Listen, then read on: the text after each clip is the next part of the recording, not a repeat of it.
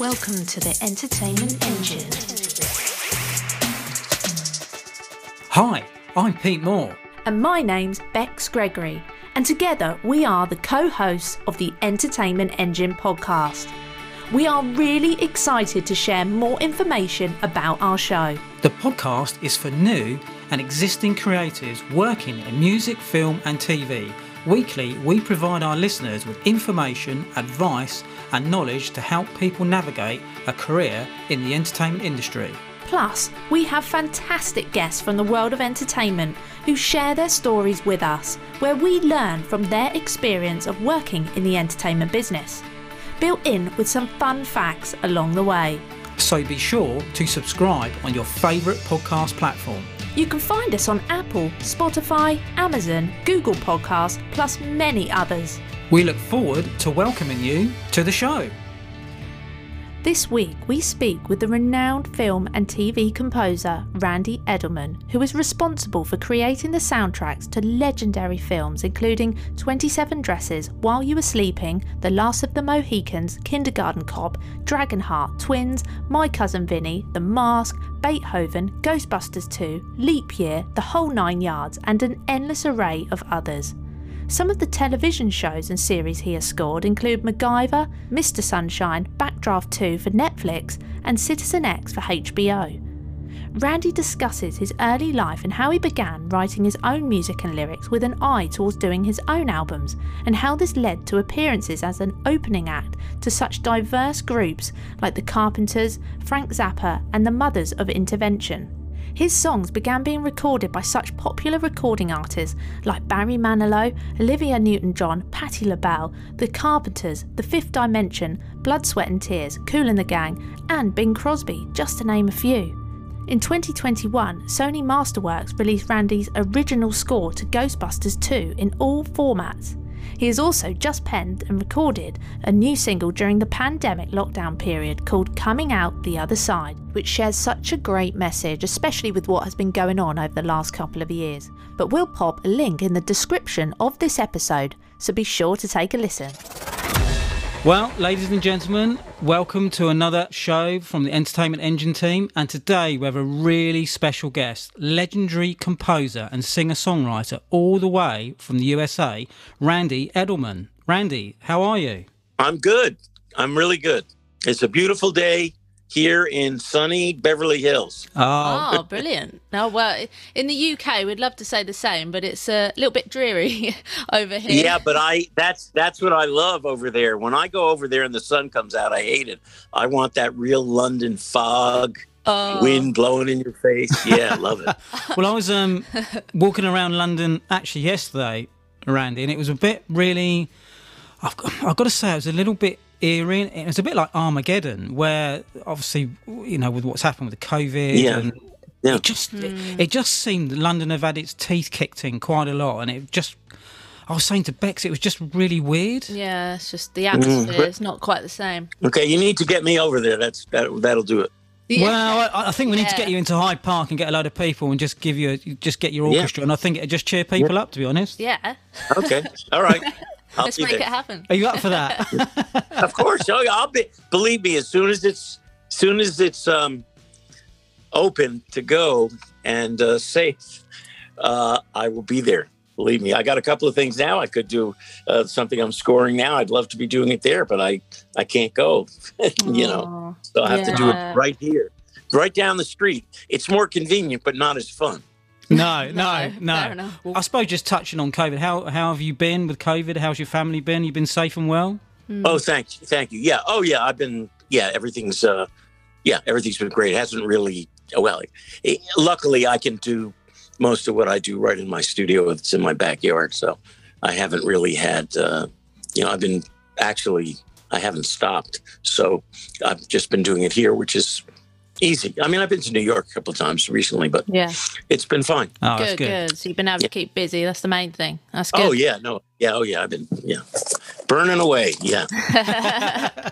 Which is one of the reasons that we're talking, because I have this new single out, which is about the COVID, which I hope you're going to play. Oh, we've got to play that. It's called Coming Out the Other Side, man. And I haven't written or sung or done songs because I haven't wanted to, nor do I have the time to, in years. And I've done this thing, and it's popping all over the place. I mean, big time. It's not the normal Randy Edelman, beautiful melodic piano ballad, you know.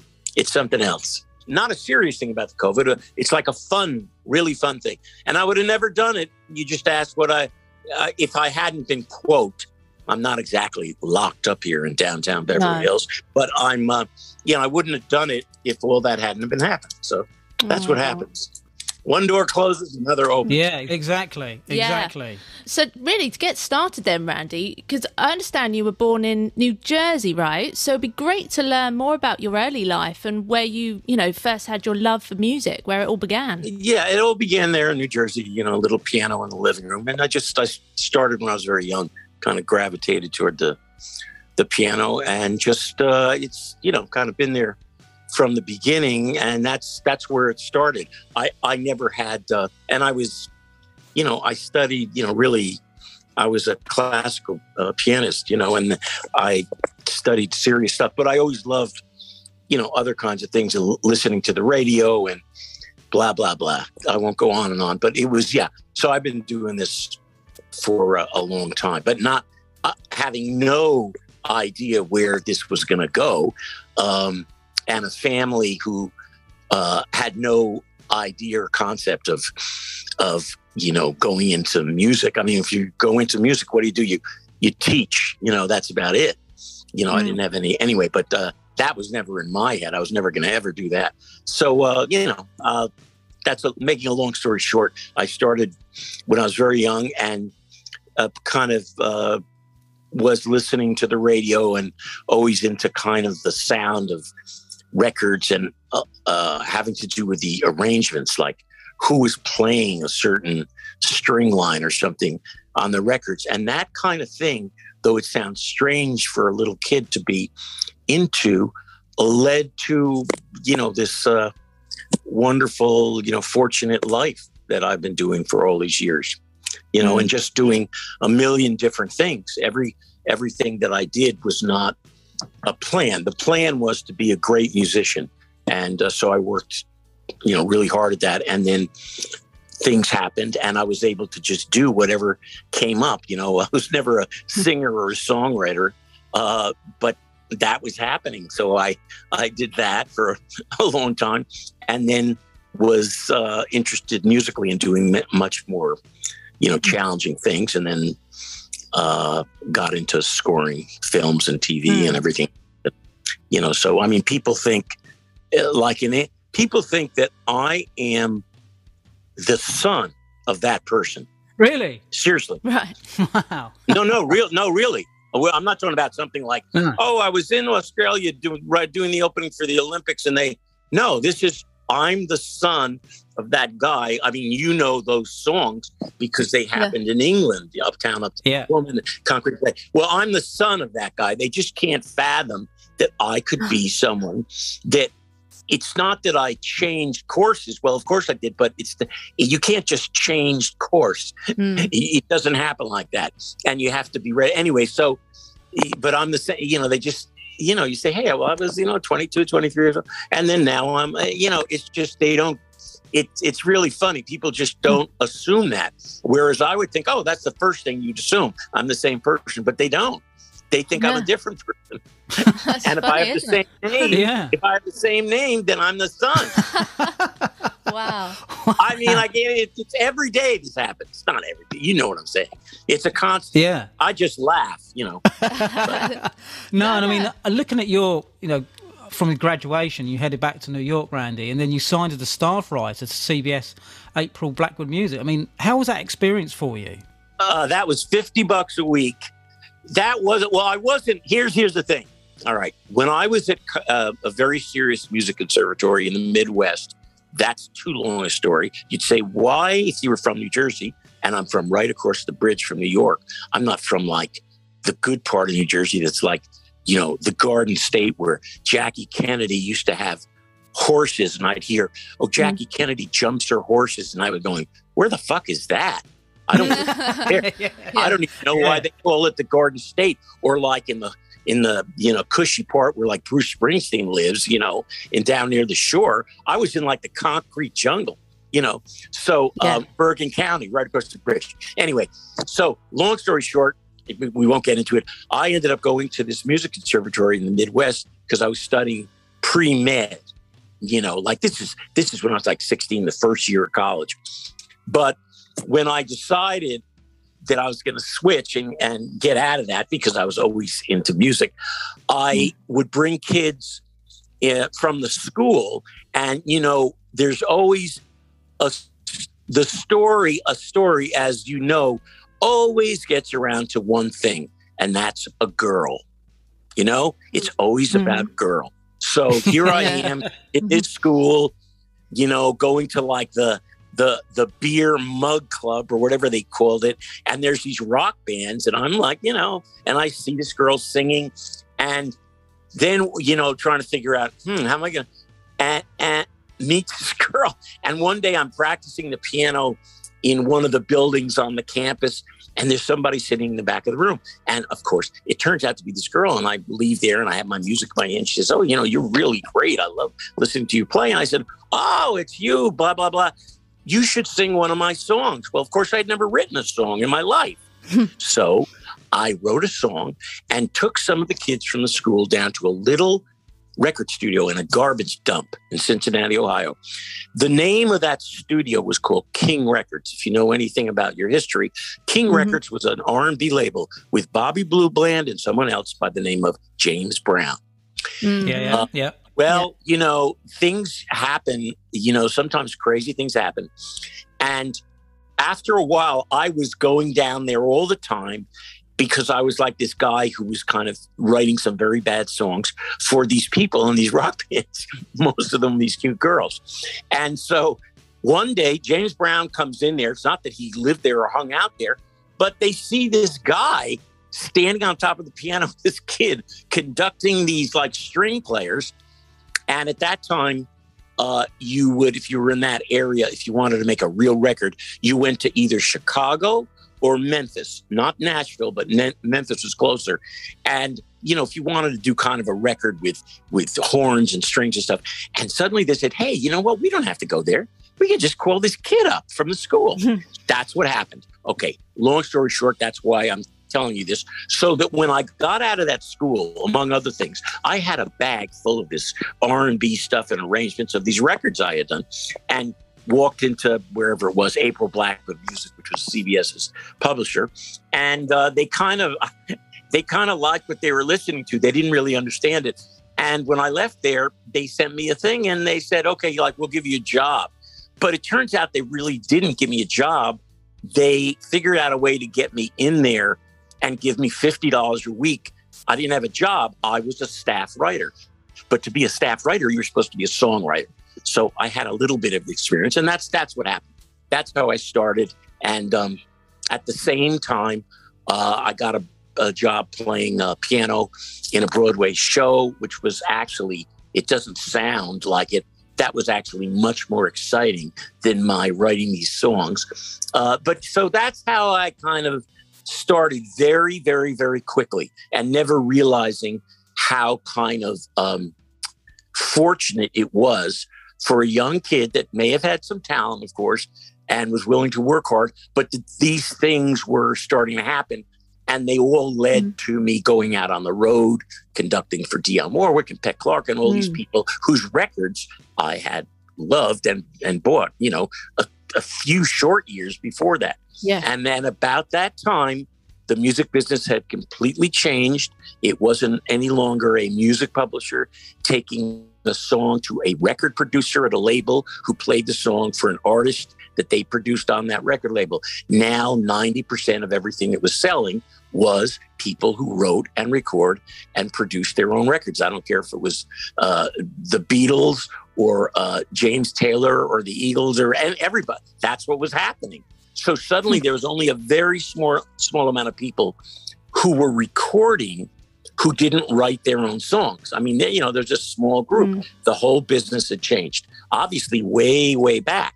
You know, we're talking, you know, well, when, you know, when all that happened. Yeah. The music business changed. So now, what don't I see what's going on, and suddenly I start hearing these albums So I was kind of out on the road conducting. I had a little office at CBS. I had a job playing in a Broadway show. I mean, I was happening.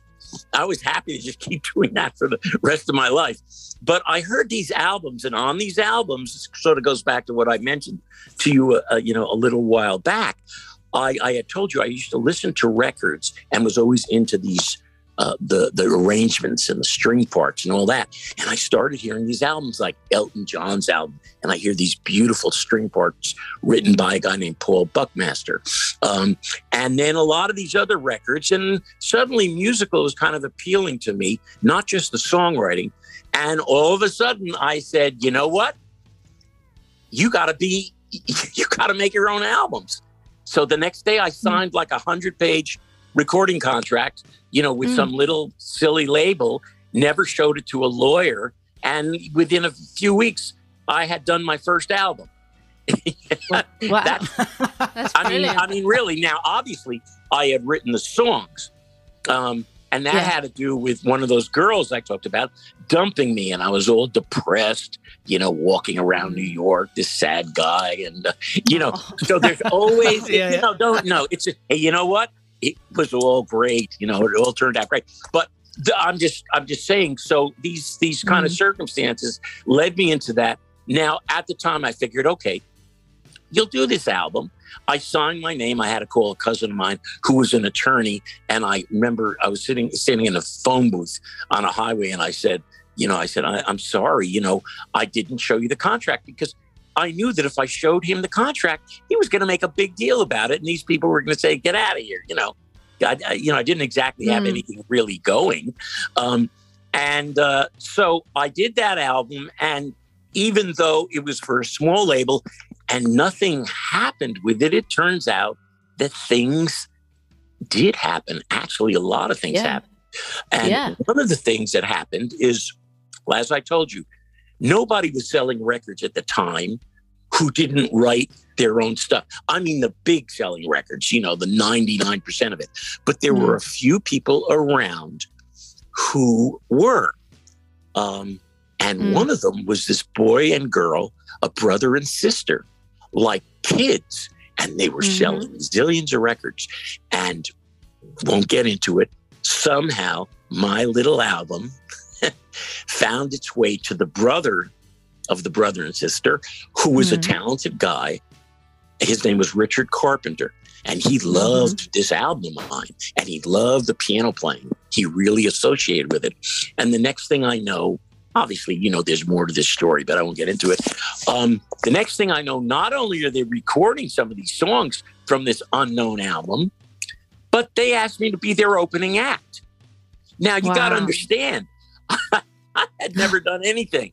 And as far as performing, nothing. And the only thing I knew to perform were the 10 songs on that album. I had never sung for my mother, for anybody, but I could do those songs. So they took me on tour with them. They recorded a couple of those songs, which was obviously, kind of a stamp of approval that you always, in some area, have to get. It's not like the album is selling. Now I'm on a different thing. And that went on for a while. And then I was called by like Frank Zappa and the Mothers of Invention to open for them. And you'll say, what? You couldn't have a more diverse kind of act than the the whitest of white, and Frank Zappa and the Mothers.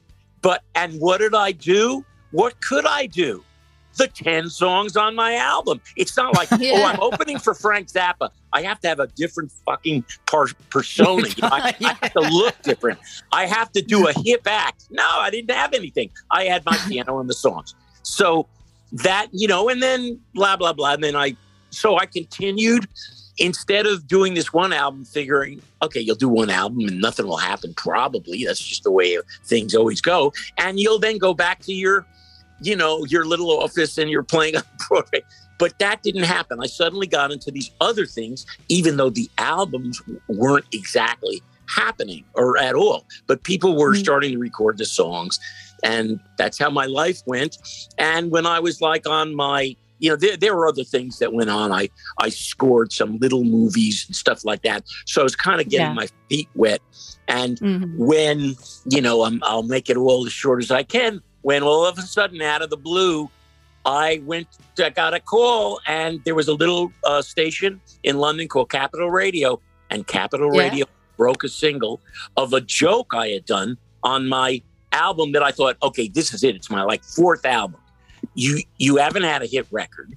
The albums haven't sold, and the album came out here, and it's just like, that's it. Now I'll go back to doing other things. When lo and behold, I did an oldie.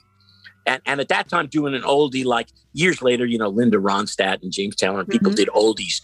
At that time, nobody was doing it. So I just did it because I loved this old song called Concrete and Clay that I had heard when I was a kid, but it never sounded right to me. It sounded like it was like it wasn't done fully. It sounded like they did part of it and never finished the record. So I did it.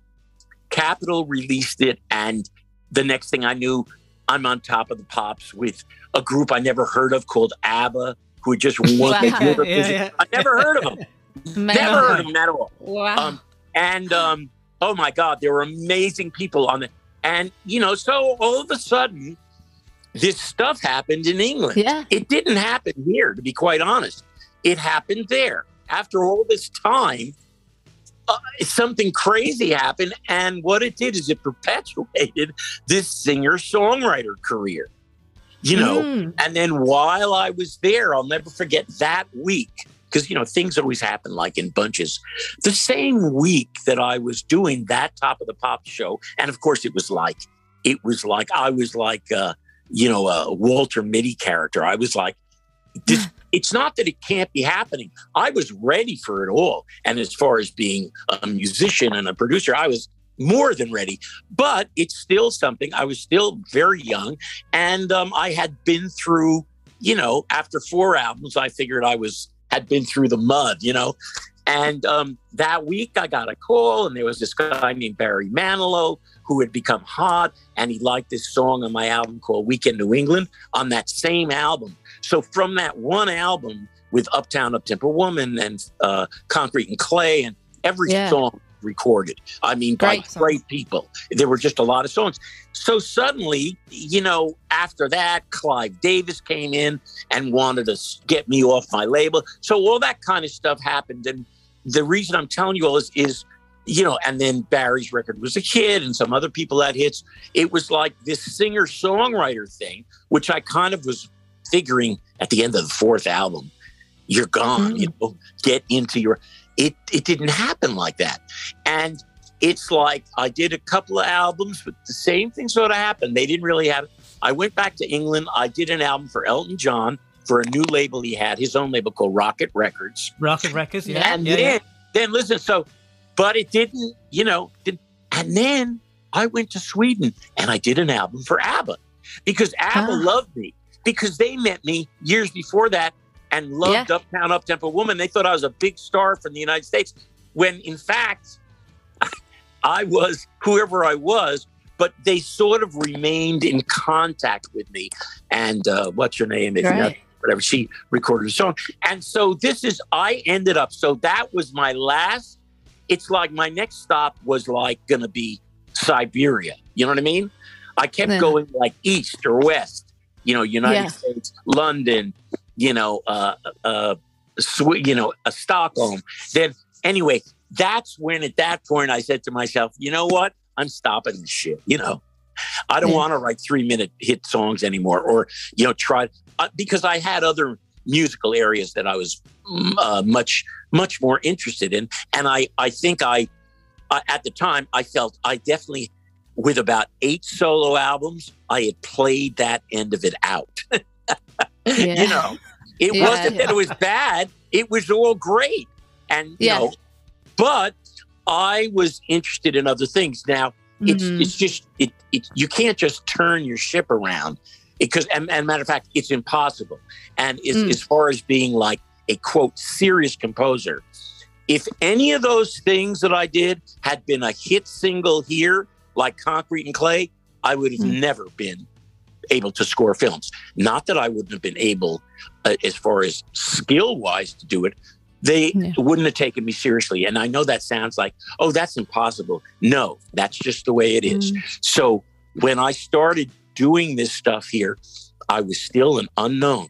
People in the film business didn't know me. I was just this new talented guy who fortunately looked maybe 8 or 10 years younger than I really was, and so it took a while, because you always have to have a kind of a certain film. You can't just score. You can score things for 100 years, and yeah, you may do it, and the work's great, and it's satisfying, but you don't really kind of explode in that area. You have to get the right kind of thing. And I had, once again, a strange thing happened after a period of time with these huge comedies with the director Ivan Reitman.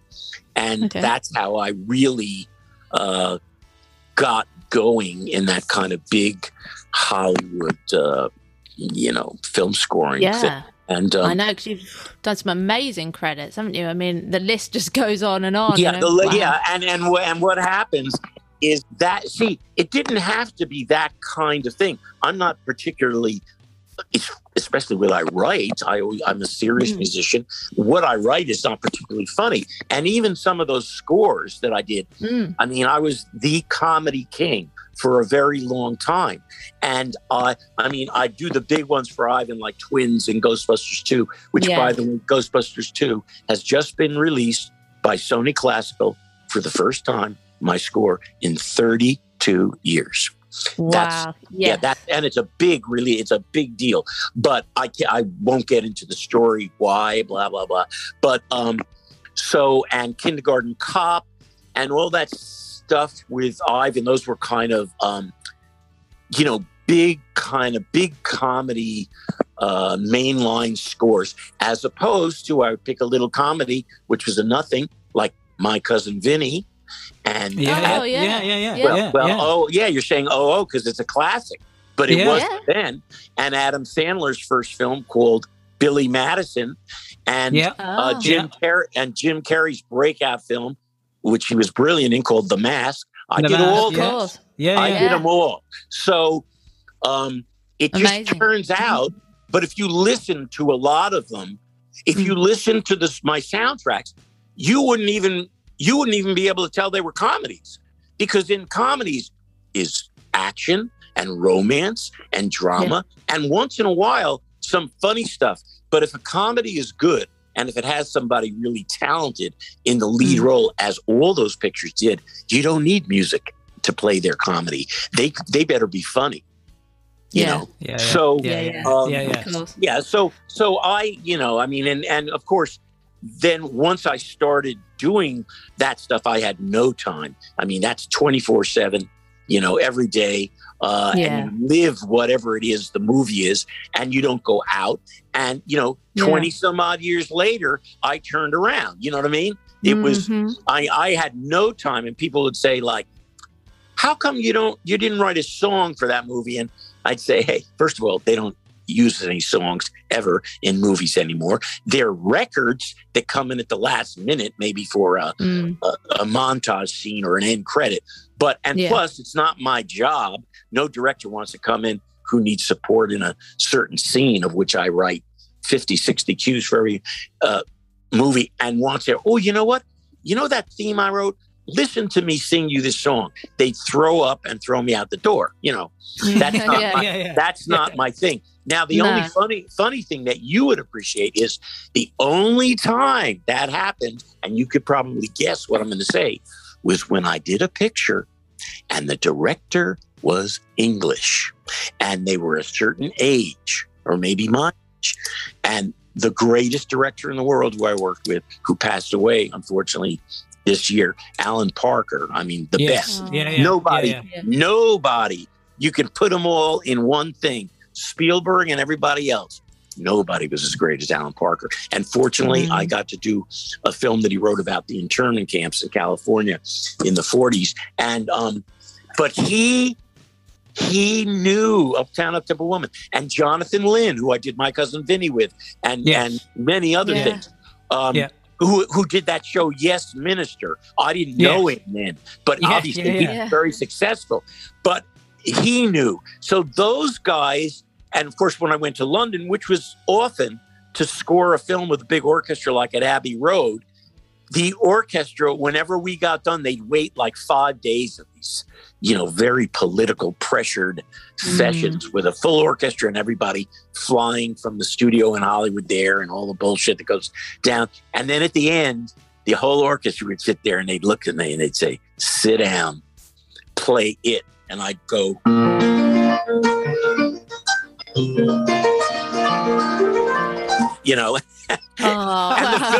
and the film people would go, what are you doing? And then the orchestra would say, shut up. And there were some other things, but anyway, that's it was kind of funny. That would always it would always happen. And these people here, I swear to God, I mean, they knew nothing about anything about that stuff, which was fine because I was completely, I'm not just saying, I was musically, it was such a great challenge for me to score films, which I'm still, of course, doing. Yeah. And it was just, you just get completely focused and you don't have time. Now, that's my, I just gave you a mouthful. No, it's great. It's great to learn more insight into, the whole process and everything. I mean, I was going to ask you a little bit more about, the process of composing a soundtrack, because like you said, you've got to be in the zone, you've got to focus in that moment. Is it quite hard working with producers and directors? Are they quite hands-on or the flexibility on it? Well, okay. It's not hard. It's impossible. Right. So you wonder right now, when I look back, I'm serious now. When I look back, I don't know how. There's so many things. You see, a film, all these films, and by the way, it doesn't matter whether it's a good film or a bad film in terms of quality. It doesn't matter if it's a comedy or a period drama or an action film or a romantic comedy. These things take years and years to put together. Most of them are never, ever, ever given a green light. They're never made. Yeah. Okay? Wow. Now, so each one that is made has a history. They may have been a novel that somebody bought 20 years ago, but then somebody wrote a screenplay they didn't like. And so the studio put it in a turnaround. Then it went to this person. Then someone was going to star in it, but they couldn't get the schedule. It's all these stories. So, like I said, it's years and years and years. Once in a while, maybe you have somebody who's hot, like when I did Triple X with Vin Diesel. It was because he was coming off Fast and Furious, the first one. That was fairly fast. So there once in a while are stories like that. But those things are kind of derivative of something else. But most of the time, there's a history. And what happens, you got all these producers, you have a director, you have a studio. And by the way, in feature films, in television, producers and networks are involved. In feature films, there's nobody involved, zero. Only one person, the director. That's it. Okay. So that's the only person who I have contact with. And so what I wanted to say is the composer obviously makes a major, hopefully a positive contribution. I mean, it's as good or better than the characters in the film. Yeah. But the composer is not part of that history, is not part of the family, because it's a family when you get into these films. They've been around for 15, 20, 10, 5 years. But the composer is never selected till they're done. Now, once in a while, if you've got a relationship with the director, you may know that or figure that you're going to be asked to do it, but you still don't really see anything. And it's not that you can't see anything till it's a final edit. However, with me, like I know, reading a script or talking about it means nothing. You have to see something. You have to see the characters. You have to see what it looks like, the style of the film, the way it's shot, all kinds of stuff. So what I'm saying is a composer comes in at the end, and it's an odd situation because everybody else has been around for forever. You know what I mean? Yeah. So it's funny. Yeah. And even though you may say, oh, well, you come in and they pick you, which is usually not the case, you're not, you get there by means of a certain things happening but they didn't necessarily pick you. They picked someone else, but something happened. And they did this, and, a long story. But when you come in, it doesn't matter what you've done. It's like, okay, you're the new guy. Now you got to put your stamp on this, on what everybody has been working for years. So a lot of pressure that you come in like that. So it's a major pressure cooker. You could spend, if I said you could spend a year on all these films, easy. You could spend 2 years. It's like writing an opera. However, if they give you a week, you have a week. You have as much time as they give you, and that can vary. I happen to like a lot of crazy situations that I've gotten involved in that I don't have any time. And the reason you could probably think of is they don't have time to come around and fuck with me. That's the truth. Sorry to use this language, but that's it's really interesting, Randy, because when they start coming to the door every day, and of course now with the technology, with synthesizers, years ago, film composers, what did they have? They had a moviola, if they were really big time, in their house, and a piano. And they had to wait for the big scoring date in the studio with a full orchestra to hear the music. Now, of course, you don't have to wait at all. You come to everybody's house. They've got whatever their setup is. And if you don't like it when you hear it here, you ain't going to like it at Abbey Road with the London Symphony. It is what it is. The scene is what it is. The music has a certain style, feeling, emotion, build. And if it's a solo piano, great. If it's not, it's a full orchestra. But you can hear it in my place as well as everybody that does this. They've got some kind of setup. I have actually a very simple setup, but you can get what it is. And so it's a fight. Very few situations are just, they hire you to do the film. They hired you, they like you, they trust you, they've heard something, and it just goes down. You score the film, and goodbye. It's not like that. And they also, after they've kind of driven you crazy with changes and stuff, and then it's not me that goes in. I give it to them like like you give somebody a baby. It's your baby, but guess what? They take that and they go into their final mix with the sound effect and the dialogue and everything else. And you're not there. And I learned years ago, even if you want to be there, you don't want to be there because, and they put that music in. They may take it out. They may play it so softly you can't hear it. They may take certain elements of it out so it doesn't resemble what you did. So all this is involved, which is why I said a few minutes back, like I look back now and wonder how I got out of some of these things with 80% of my score being intact. And that's good. You know what I mean? Yeah. Stuff happens. That's why there's a famous story about the great Leonard Bernstein. He did one score for a great film called On the Waterfront with Marlon Brando. That's it. Why? Because they screwed around with his music. And when he heard it in the end, he heard cues he wrote for scenes not there. He heard other cues for scenes that he didn't write for. He heard only certain parts, and he never, ever, ever wrote one note for another film. He wrote musicals, and they did, West Side Story and other things from his music. But that was different. That was a musical, and he wasn't involved with the film at all. He wrote a Broadway musical, and then the songs are there. But as far as film scores, and that's what happens. It's a real. It's funny. It's a collaborative medium. Except obviously, when I'm sitting here at 3 a.m. looking at the film at a scene, there's nobody here with me. I 100% create it, but then it turns something else. So you have to, the best people in this, I won't mention any names, but first of all, there's obviously very, I live out here. And so, you'll run into people. And when my kid used to go to school, it's like 4 people in the class, their fathers were film composers. And it's like, you go all over the world, there's no film composer. And then but here, it's like every other guy in the corner is some guy wanting to be a film, It's funny, but basically,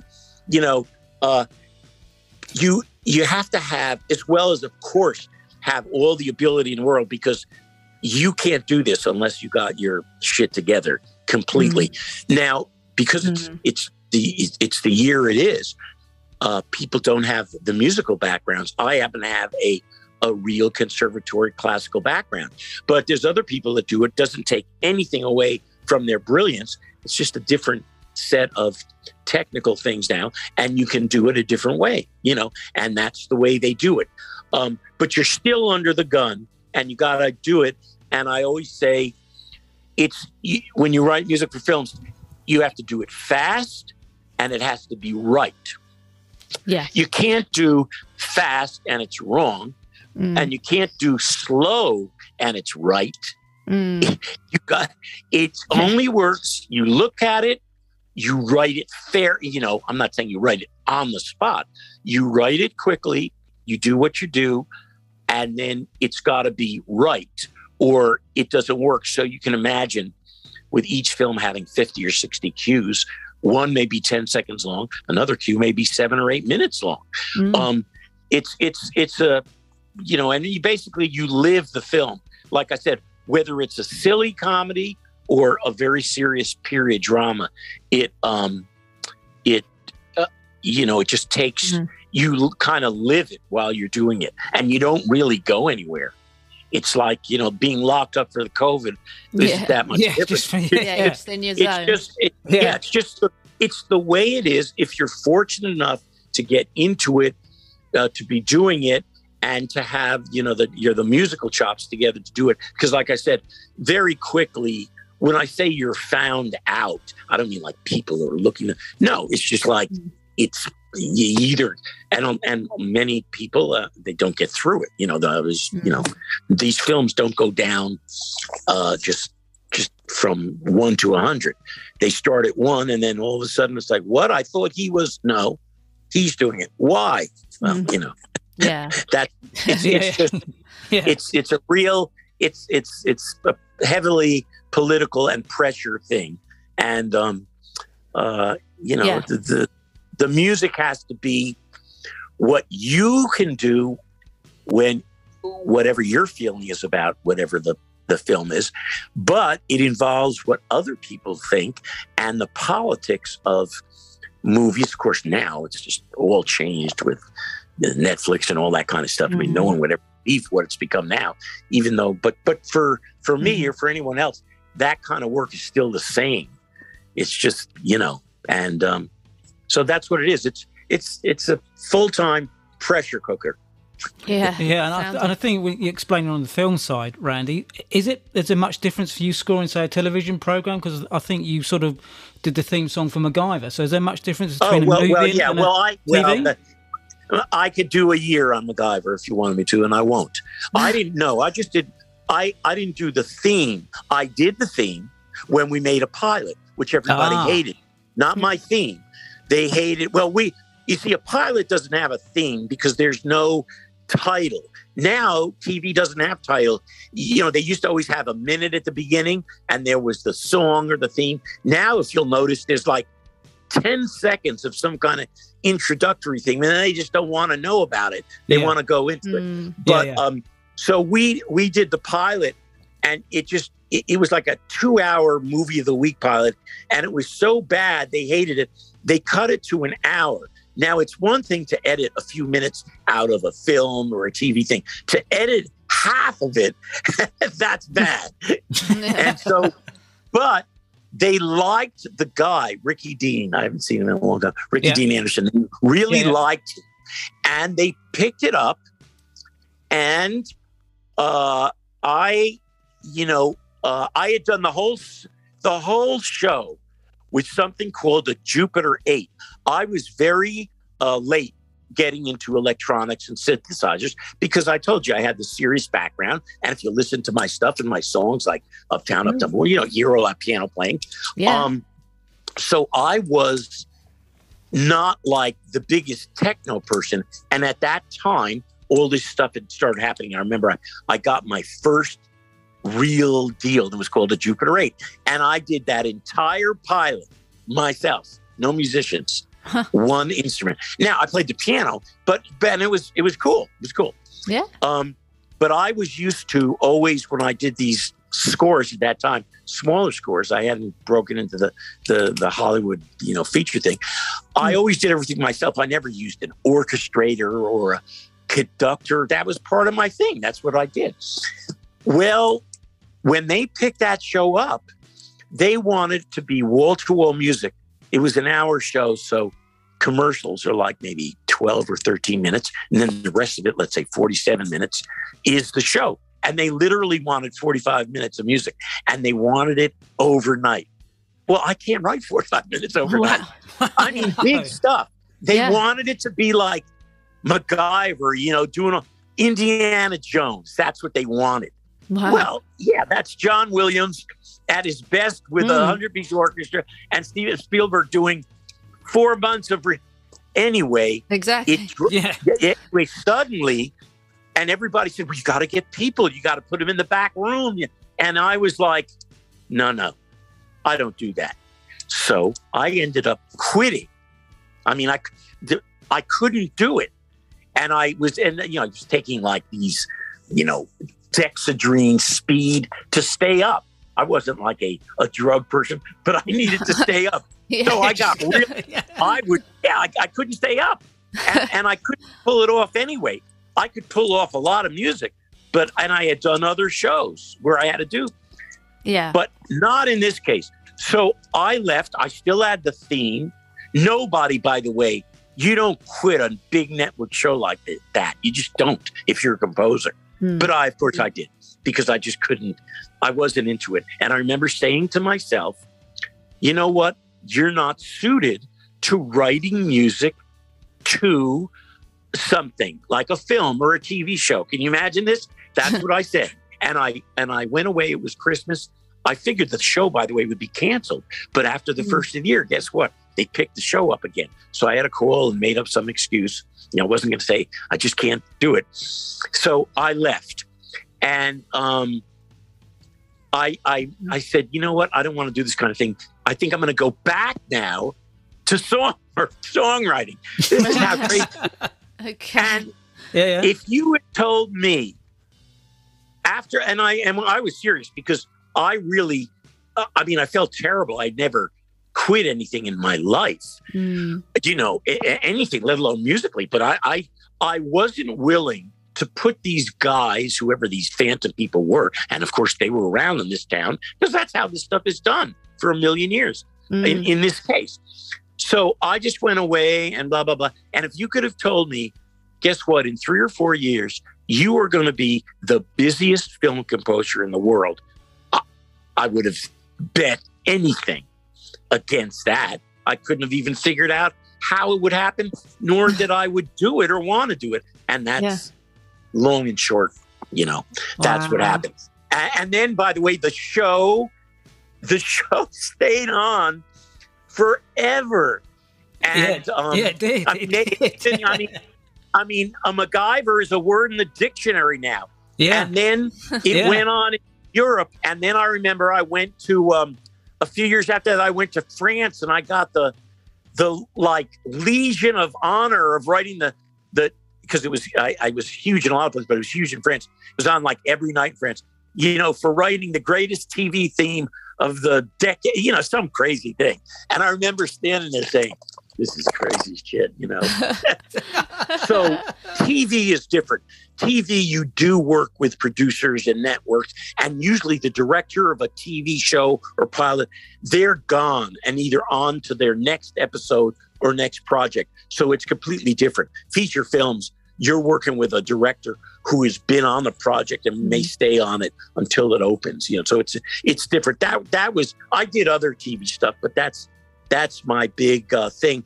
And of course, looking back at it, it was great experience, because if somebody wants you to write 45 minutes literally overnight, let's say you get 25, and then you do a feature film and they say, sorry, Randy, you only have 2 weeks to write 40 minutes of music. Guess what? you go, you great. your lip, Yeah.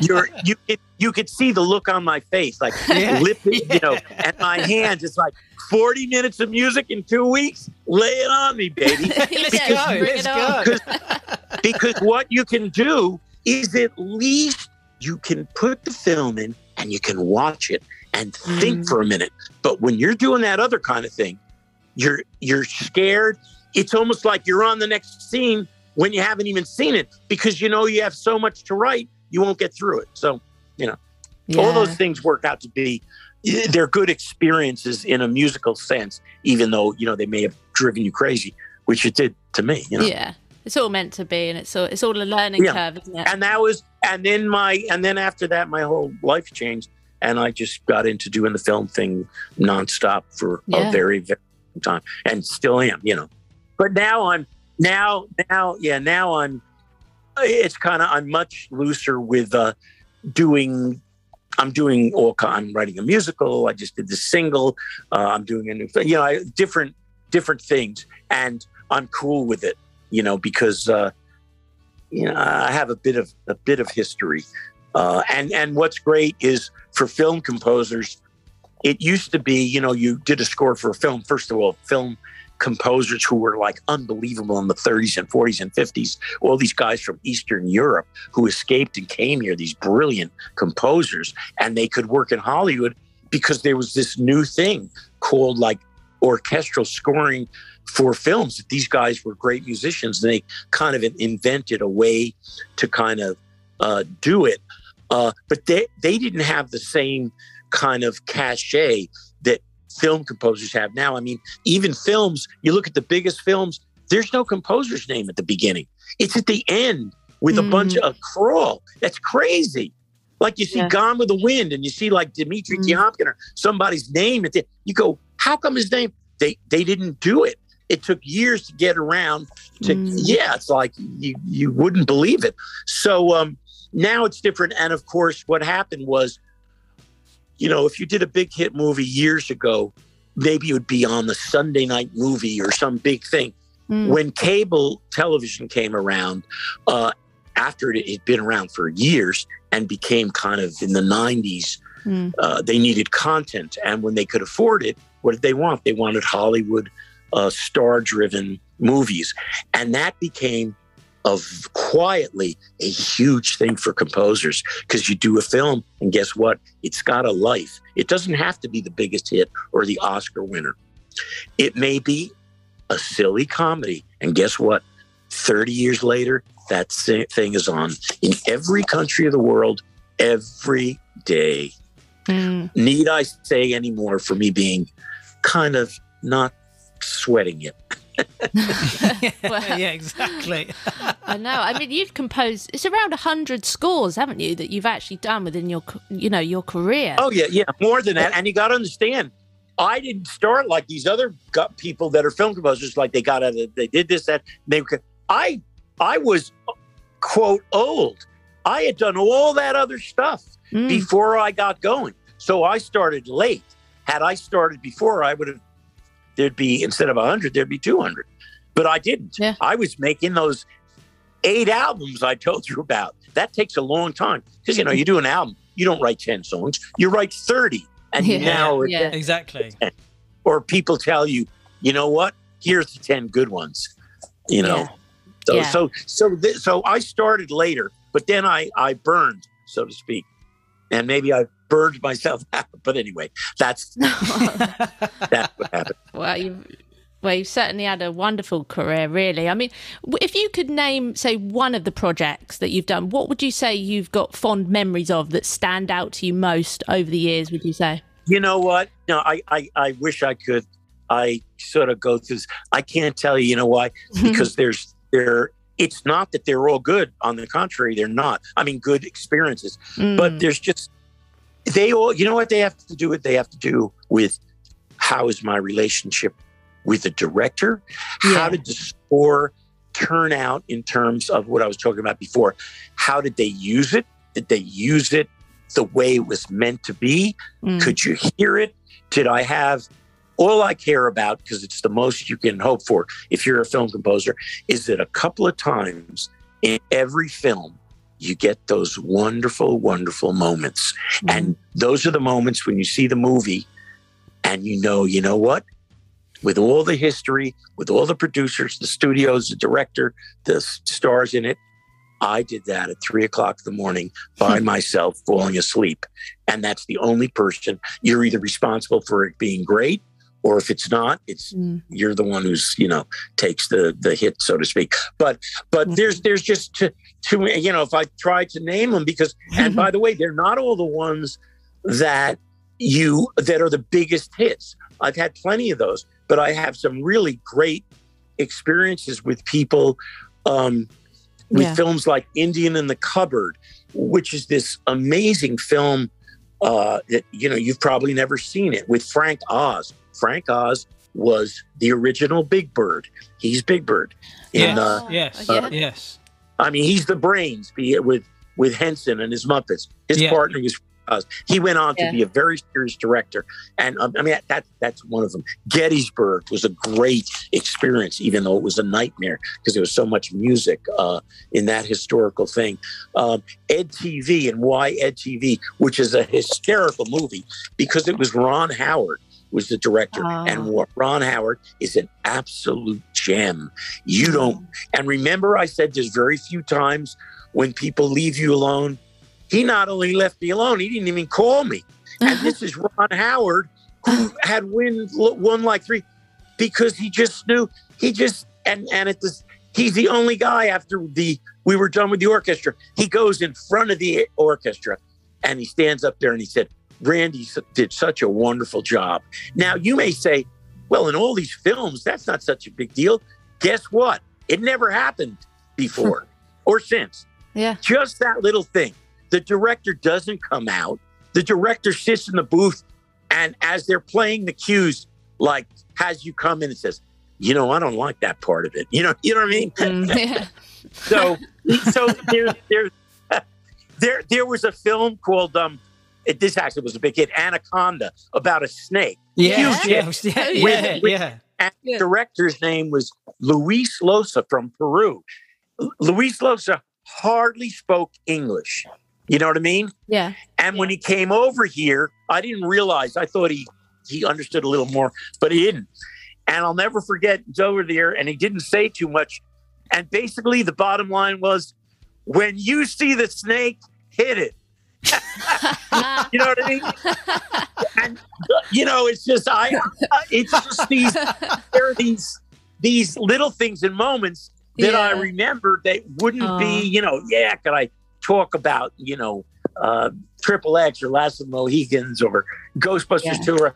I have all kinds of things, but sometimes it's these kind of little moments that you just and like I said, a lot of these, some of these, I love these little ones that after I'd done some big comedies, I was trying, because I wasn't particularly funny and I kind of had a certain amount of success in this area, and I wanted to do other things other than comedies, but you couldn't, I had to kind of turn the ship around.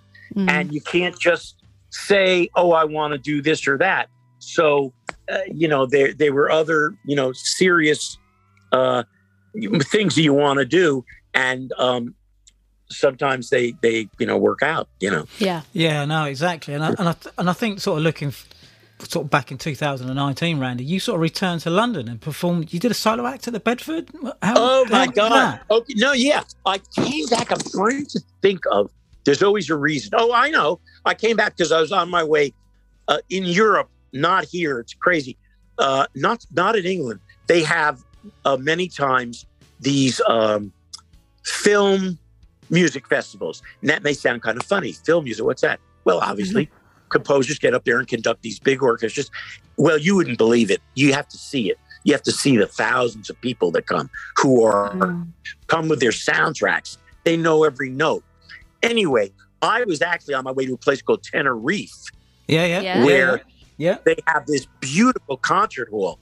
I forgot the name of that. Anyway, I was on my way going there, and it was, I think, my birthday or something. And I stopped in London for some reason. And Somebody knew this guy. I want to think of his name now. And he did stuff out of this club. So it was my birthday. Tony and they Moore? said, Was hey, it Tony Moore? Did you do yes, the Tony? Moore? Yes. Yeah. And you know what? He's It's great. so bad that I just didn't come up with his name because he's a great guy. It's a terrific top, yeah. music. Yeah. Very good. And tell him I said so. He also had a radio show, I think. Yeah. That's right. Yeah. That's right. Yeah. Anyway, he asked me, he knows somebody that I know here. And it was just like, no big deal. And I went out to that place thinking it was around the corner from my hotel, the Athenaeum on Piccadilly, Okay. Well, yeah. well, of course, when I went out to do I said, maybe I wasn't even going to do a sound check. But I went out and it took me like 4 hours in the rain, in a car to get out there because of traffic. Not 4 hours, but it's not exactly. No, yeah. But so that's what that was. And it was an absolute blast. And he was a doll. He's a great guy. I love that guy. It's a beautiful venue, Randy.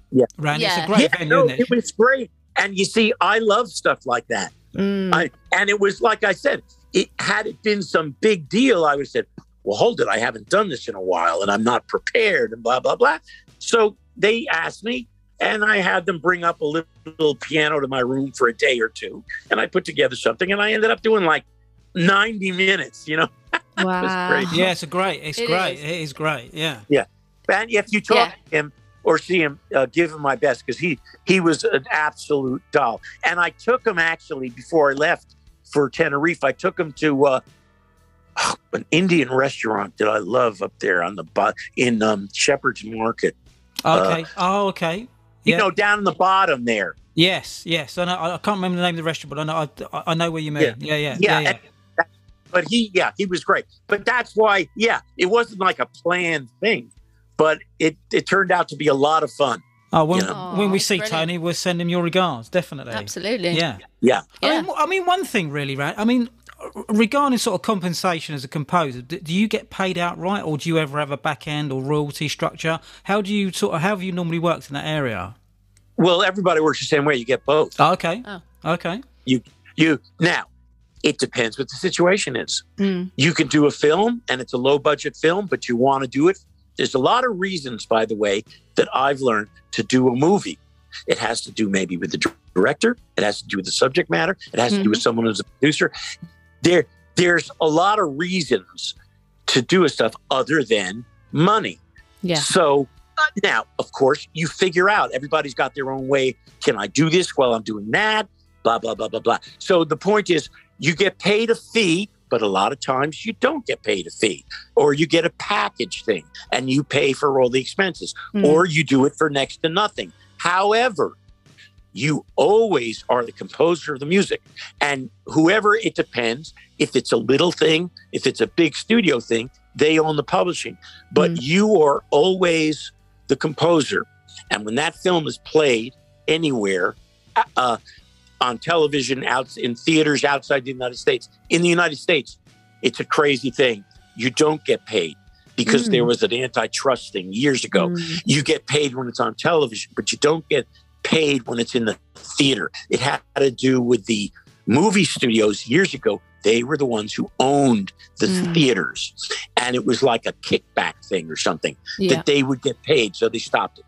But all I can tell you is, yes, you get paid every time if it's played, if something's played right now in Korea, you get paid. If it's played in Brazil, you get paid. So if you do a lot of these things, because of what I said before, cable television, whether it's cable television, streaming, all that's changed now, whatever it is. So people don't understand it, but these films are easily like big hit records or songs. That's a very quiet thing. You'd say, geez, is that? But if you, all I can tell you, and guess what? They obviously, because of the situation now, last forever.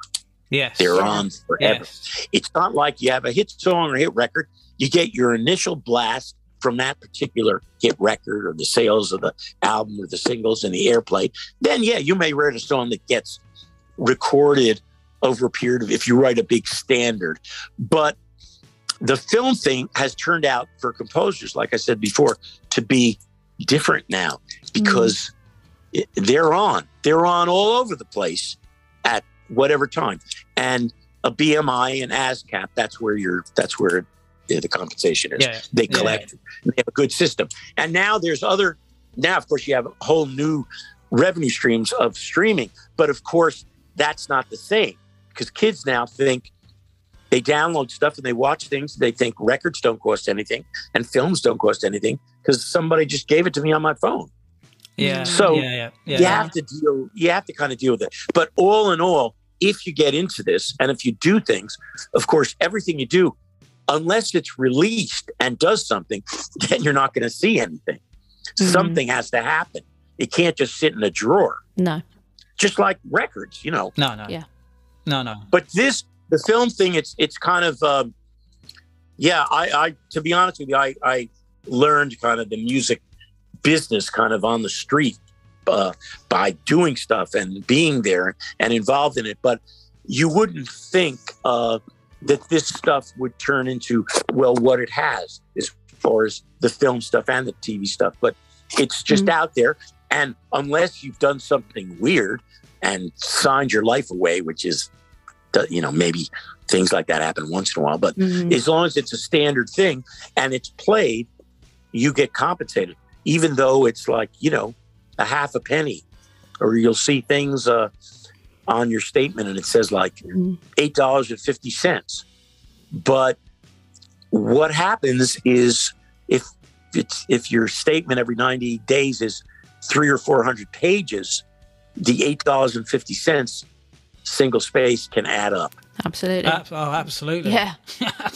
Just like, remember when I was a kid, we always said, what's better, having X amount or taking a penny and doubling it for a month? And you'd always pay, I'll take $1,000. And then all of a sudden somebody figured it out and you went, whoa, when it starts doubling up. So anyway, it's we'll have that. If you do stuff that's shown, like I said, it's not just doing it and having it come out. Something's got to sort of happen. It doesn't have to be the biggest hit movie in terms of grosses, but some of these things are things that have become, it's like when doing a little picture like My Cousin Vinny, well, if you could have told me that girl won the Oscar, you said you're crazy, but she did, Marissa Tomei. But Marissa Tomei, yeah. Mm-hmm. And so I've been through a lot of these things that started out, with if I said not too much excitement, that would be an understatement. But they've they stood the test of time. I mean, you're talking. These things are, they're part of the mainstream, and so all those times I was so close to turning down all those comedies because I had already done some of them and I wanted to do more serious stuff. But luckily I did them and they're all like major things now. Yeah. Iconic. They're iconic. Yeah. And so, luckily I did enough serious stuff. Another picture called Dragonheart that Sean Connery was the voice of the dragon. Yes. Which is one of my most used scores. That was another one, really very difficult because they hadn't developed the technology for the dragon to talk. So they had to wait a while they did that movie, and then it evolved. But Sean Connery did his part on a golf course in the Caribbean years before the movie came out. They put in a little studio there, and they had a script, and he said, okay, you want me to do it? I'll do it, pay me my money and I'll be out of here. And he did it probably in a couple of days. But then the making of it and the technology to develop the character and to sync the voice, I think it was ILM that did it, and they were great. But it just they just developed a certain thing at a certain time that they were able to make it, let's put it this way, more realistic than it had been beforehand. But, those things they were things that really were hard and took place over a long period. And because I had it that I couldn't write a lot of the music because they didn't have the scenes. They could say, okay, here's what the dragon is doing. And they show me like a drawing and they know the length of the scene. But that's not good. You know, you got to see it. Yeah. You know, you got to see the movement. Yeah. Yeah. Anything you want to ask me, you know. It'd be great to get, just with your extensive background, really, and what you've been through, it'd be good to get your thoughts on how the music business is today. Is there anything that you would change about the industry today, do you think? Is there anything that really frustrates you or you wish that maybe was different? Yeah, I wish the director would never come by, you know. Yeah. But that's not going to happen. And as far as, and I mean, when I say that, I don't really mean that, except I could think of a couple of instances where that would have been great. And then a couple of other instances that I have relationships still with these people. So, you know, that's unrealistic. It is what it is. There's no way.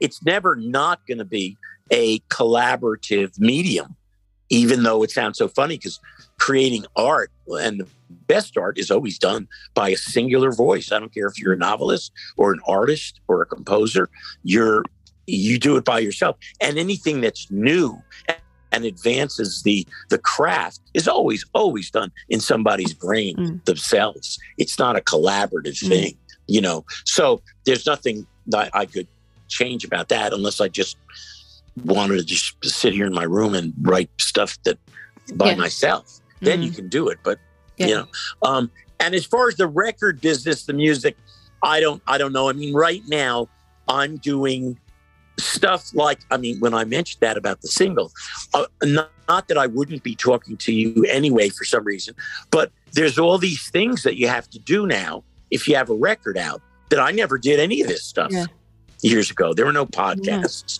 you know, there was kind of like a promotion and you either did it, you know, and you only do some of these shows if the record was a hit, then there's interest. But now it seems like, you know, you've got to go on all these sites and expose stuff.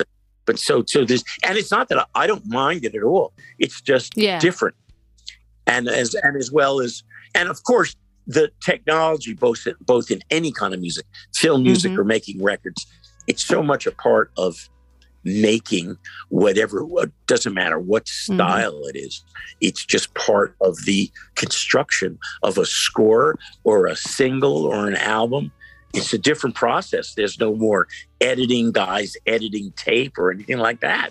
You can sort of do what you could be very flexible if you want to do things or change things or try a different way of going about it, because the technology has allowed you to do that. Whereas before, like, well, you want to do something different, you have to start over again and do a different version, you know? Yeah. Now you don't have to do that. Yeah. It has changed completely, hasn't it? It's and how technology, it just keeps evolving all the time. So you have to sort of adapt. And I also think as well, that's why Becky and I started the podcast as well, Randy, because just for these types of conversations, really, because we sort of sat back in the pandemic and thought, what can we do? And we thought, well, actually, let's start our own podcast. And no, we're really pleased we did, really, because we sort of feel we timestamp people's conversations. Oh, it's really. great. It's great to be. Otherwise, we wouldn't have a reason to talk to you, really. And it's great. It's just great opportunity. Yeah.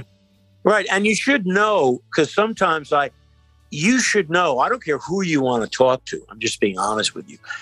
If you're really interested in somebody and you do your, don't preclude anybody. You can call anybody you want. And let me tell you, they'll be happy to spend a good hour talking to you as long as they know that you're really interested in what they do. Yeah. Sometimes I'll talk to people, they don't realize that. Oh, if there's a different way or angle or something, it may not seem like that, but that's the truth, is that, creative people are really, I think, interested in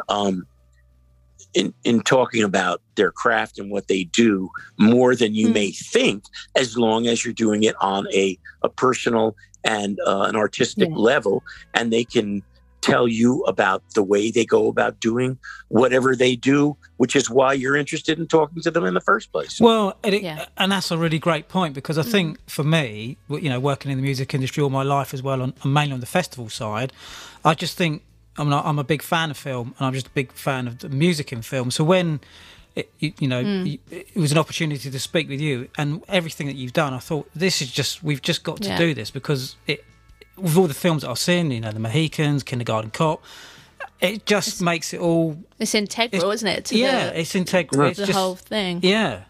See, what's great right now, where I'm at in my life, is I've got all this stuff. And because of the way I play, it's kind of interesting, because there's so much stuff that people know from all areas. I mean, I just did this thing in Boston. I went into that MacGyver theme. You would think I was playing the national anthem. Yeah. I mean, something so silly,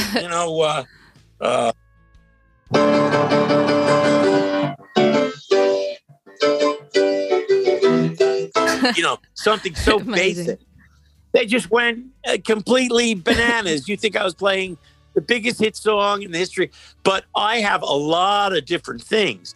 The historical stuff, Gettysburg, Dragonheart, Last of the Mohicans, the pop songs, the huge comedies. I mean, I play My Cousin Vinny. Yeah. Down South.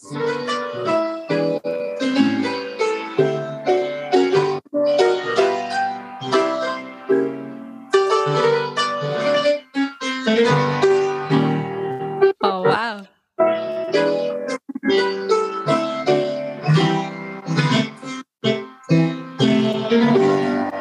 Amazing. Anyway. Yeah. Our own little concert. Okay, I gotta go. It's been great. Thanks so much, Randy. It's been fantastic to speak with you. It's been thanks, brilliant. Randy. You guys take care. All the best. Thanks again. Okay, Take care. You too. Bye. Well, that's all for today's episode of The Entertainment Engine, and thanks for listening. Join us again next week for more great guest interviews from the world of entertainment. It would be great to have your feedback on the show, so please drop us a message at any time. We would love to hear from you. So make sure you subscribe to the podcast on your favourite podcast platforms so you never miss an episode. Thanks for listening to the show, and remember to all stay safe. The Entertainment Engine.